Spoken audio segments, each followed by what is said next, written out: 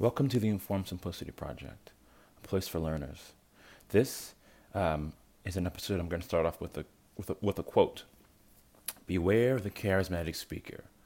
This is the kind of person who spends all of their time talking, lecturing, weaving shimmering webs of ideas into the air. They're often quite eloquent and charismatic. Listening to them can be great fun, which is precisely the problem. Because in the end, passively listening to someone talk is really inefficient. It's an inefficient way to learn.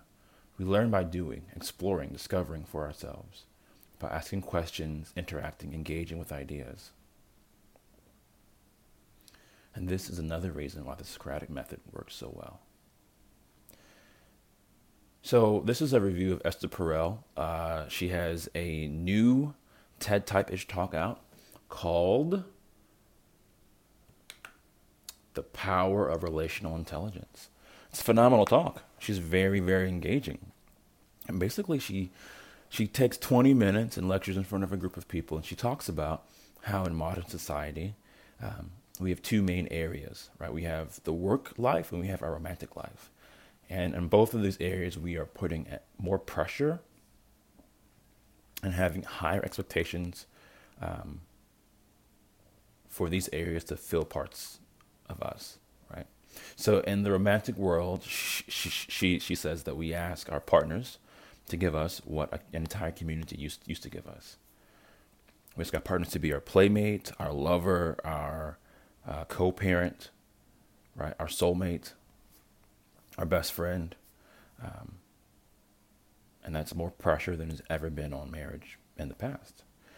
She says people go to work and they ask for their job to give them a sense of purpose, of fulfillment, a sense of passion.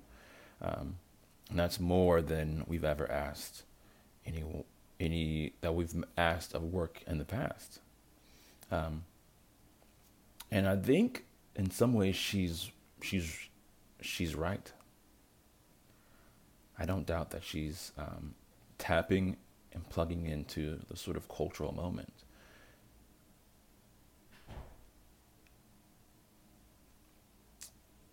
But the problem is, Esther Perel, who's this, Minuchin trained, structurally informed sex therapist. She has the ears of lots of therapists, and she basically violates the laws of learning. Right. One of the laws of learning is that people, how can I say this? People need to know what to do. People need concise, clear feedback on how to move forward.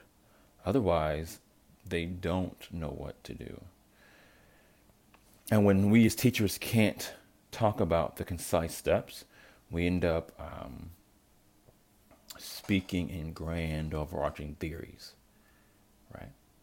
I see this happening in the therapy room all the time, and I have to watch it. And even how I relate to my clients and to my students. I say, the goal of therapy, what I offer people, is a way to relate to themselves with compassion. That when you're in the valleys of life, you can talk to yourself with compassion and kindness. That's an overarching theory. That's a big, grand sort of meta story, right? And oftentimes when I ask people those sort of questions, they say, "Yeah, I can do that." But I know that I have to get really clear on what actually happens for them. And so then I'll say, "Okay, perfect, great. You already have the skill. Take me back to the last time you were in a valley when things weren't going well." Well, on my way here, I was late and I was frustrated at myself that I was late. Okay, perfect. What were you sort of saying to yourself in that moment when you were driving here, you were in your car, you were sort of frustrated with yourself? What were you saying to yourself? Well, I was saying something like, "Man, this is so stupid. I should have done this. I should have left 10 minutes earlier." Okay. So can you say to yourself, it's okay? We all make mistakes. And that's where I get to see where people are in the process. And I think that level of specificity, of getting specific, of getting really clear on what happens for people in those small moments, is where we have to work as therapists. And even though I'm throwing shade on Esther Perel, I gotta say, I like her. She's really good at what she does. And I want to be as charismatic as she is one day. But what I think I want for us as therapists, as people trying to move the field forward, is to be able to clearly see the difference. And sometimes we do need to give charismatic speeches in order to pull people in. But let's not mistake that for actual training and learning. All right, love to hear you guys' thoughts. And I'll link to a few resources below. One is Dan Coyle. He talks a lot about learning and how really good coaches and teachers convey information. And for those of you who want to see Esther Perel dazzle us, I'll link to her video as well.